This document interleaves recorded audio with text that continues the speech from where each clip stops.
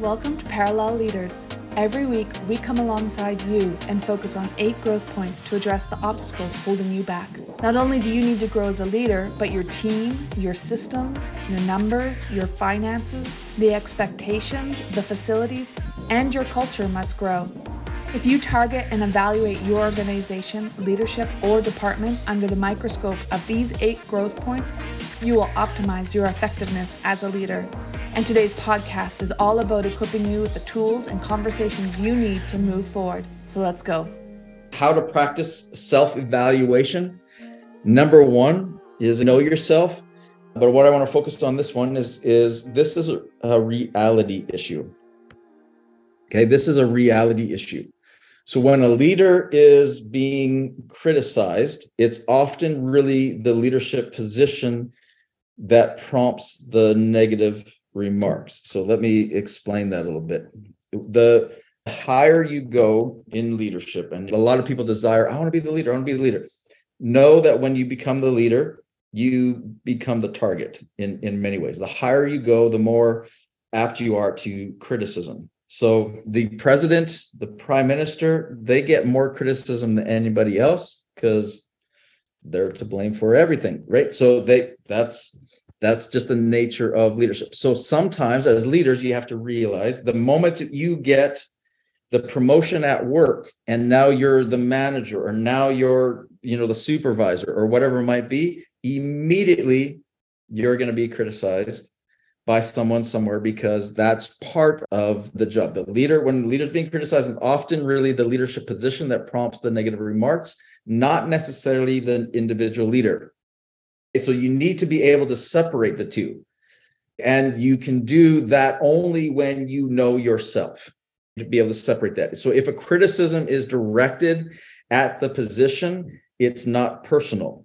And you should just let it roll off of you. And trust me, it's not easy to do. Anytime criticism comes, there's a little bit of sting in there. That's all good. But you need to be able to discern. And the more that you know yourself, your strengths, your weaknesses, the more you're going to be able to discern between whether this is the criticism of a leadership position or whether this is a negative remark. So, for example, we had a criticism aimed at us on Facebook just the other day, or aimed at me, because one of the messages that I preached, and I don't even remember what it was about. There's one that was Jesus didn't exist because J wasn't invented in the alphabet yet. And I was like, let's eliminate Jerusalem and Judea. And maybe Jesus wasn't English. Hey, there's a thought.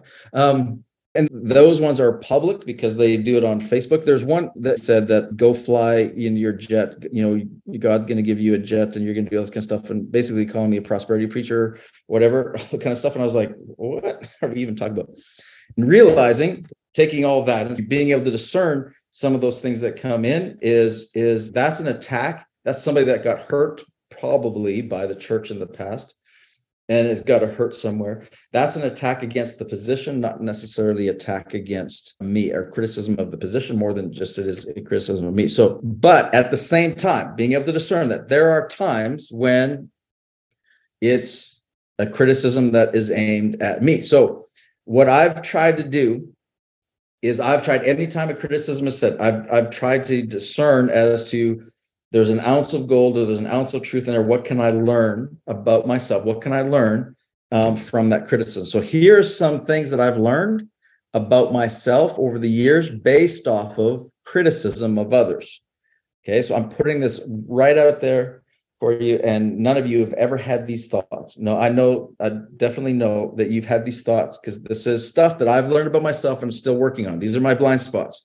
Number one is I'm not a great listener. Number two, I talk about this one often, I'm impatient. Okay, I've learned these ones from criticism. Number three, I'm unrealistic about the times things take and how difficult the process is. Number four, I don't like to spend a lot of time on people's emotional issues. Number five is I overestimate the ability of others and delegate responsibility too quickly. I assume too much. This one might be a shock to all of you. I don't care about rules and restrictions. That's never made anybody around me cringe. I make decisions quickly and expect others to do the same. I process issues quickly and want to move on, even when other people aren't ready to. Those are ones that I am aware of, working on. Do I get it right all the time? No.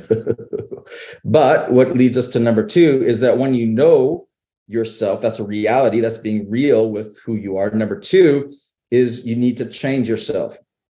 This is a responsibility issue now. Okay, is to be able to change yourself. That's a responsibility issue. I love this quote from author Aldous Huxley. He said this: "You shall know the truth, and the truth shall make you mad." So true. So when you hear the truth, the first reaction, all of us, when we hear this and going, we get mad because criticism hurts. It gets close to home. It's blind spot. That we're going to feel that truth. It hurts sometimes, but you need to feel the feelings. Regardless, don't push that aside, don't push that away. Feelings matter. Whether you're feeling mad, guilty, happy, sad, excited, don't label your feelings as good or bad. The goal here is to not judge your feelings, but to understand them. And by sitting with your feelings, you can gain insight into what's causing them. So sometimes where there's a criticism aimed at me, there's sometimes where I feel, it hurts a little bit more. And I'm paying attention, especially to that one, because I was like, ooh, that one probably got a little bit close to home, because I know that there's truth in that. I know there's truth. And so I understand that. If I can understand that, deal with the pain, understand the feeling, then be able to process it properly, then I can be able to change. So once you understand why you're feeling a certain way, you can let them run their course and release them, and be aware that your emotions are there to teach you something very important. Okay, so another thing when you're taking on criticism, what to learn and how to process is ask, who criticized me? The source matters, right? So adverse criticism from a wise person with a good track record is more to be desired than enthusiastic approval of a fool. So, having a wise person with a good track record is more desired than the approval of a fool. So you need to know who criticized me. Secondly, you need to know, how was it given? I tried to discern whether the person was being hostile or judgmental, or whether they gave me the benefit of the doubt and spoke with kindness. So how is it delivered? Number 3, why was it given? Okay, was it given out of a personal hurt? Because a lot of times people attack something because you hit a truth, especially as a communicator, you hit a truth that hits close to home, brings up a past pain, and they're launching out because they're feeling that emotion, aren't quite sure how to process it. So was it given out of a personal hurt, or was that criticism given for my benefit? And hurting people, you need to know this, hurting people hurt people. They lash out or criticize to try to make themselves feel better, not to help the other person. But criticism can also come because people are genuinely trying to help. So with all of that, when receiving criticism, I try to maintain the right attitude. It's hard, don't always get this right, but I try to maintain the right attitude by, number 1, not being defensive, okay, and listening and holding back the tendency to defend or to argue. Secondly, I look for the ounce of gold, okay? So for every ton of dirt, there's an ounce of gold in there somewhere. So, you have to sift through the dirt sometimes to find that ounce, that truth. And then thirdly, as make the necessary changes. Once I found the ounce of gold, I'll try to make the necessary changes. And then sometimes if it's a trusted source and they do it with kindness, I'm saying, would you hold me accountable to that? I'm going to work on that. I'm going to try. Would you help me with that? And then fourthly is take the high road, which is, don't avoid your critics, because if they're doing it for your benefit, they're your best friend. They're not somebody to be afraid of. They're your best friend. So take the high road. John Maxwell said this: to be an effective leader, you need to let others tell you what you need to hear, not necessarily what you want to hear. To be an effective leader, you need to let others tell you what you need to hear, not necessarily what you want to hear. All right, number 3, this one is you need to accept yourself. After processing all this, you need to accept yourself. And this is a maturity issue. I love this quote from Carl Rogers. He says that the curious paradox is that when I accept myself just as I am, then I can change. When I accept myself just as I am, then I can change. That's amazing insight. And being who you really are is the first step in becoming better than you really are.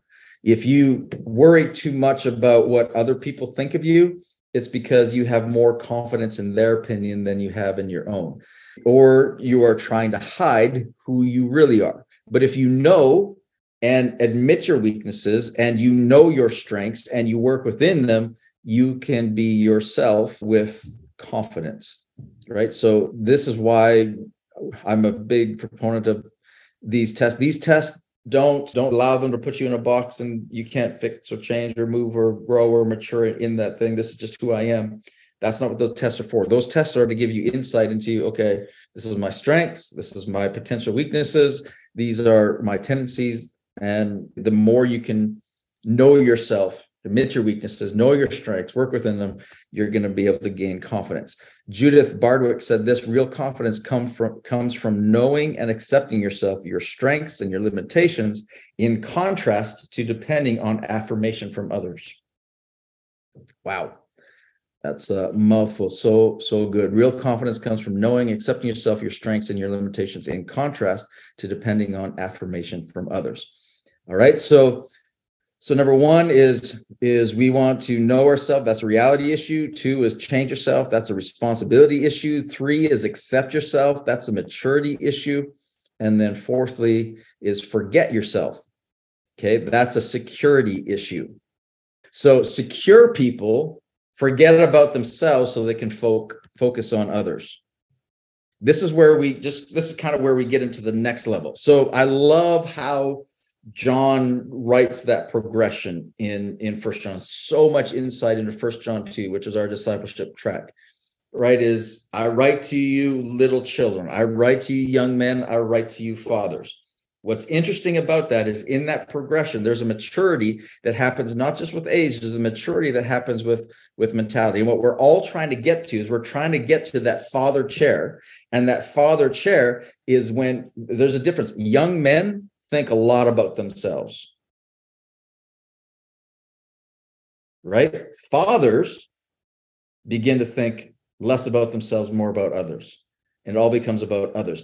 And that's where we want to get to, is focus yourself. This is a security issue. Secure people forget about themselves so they can focus on others.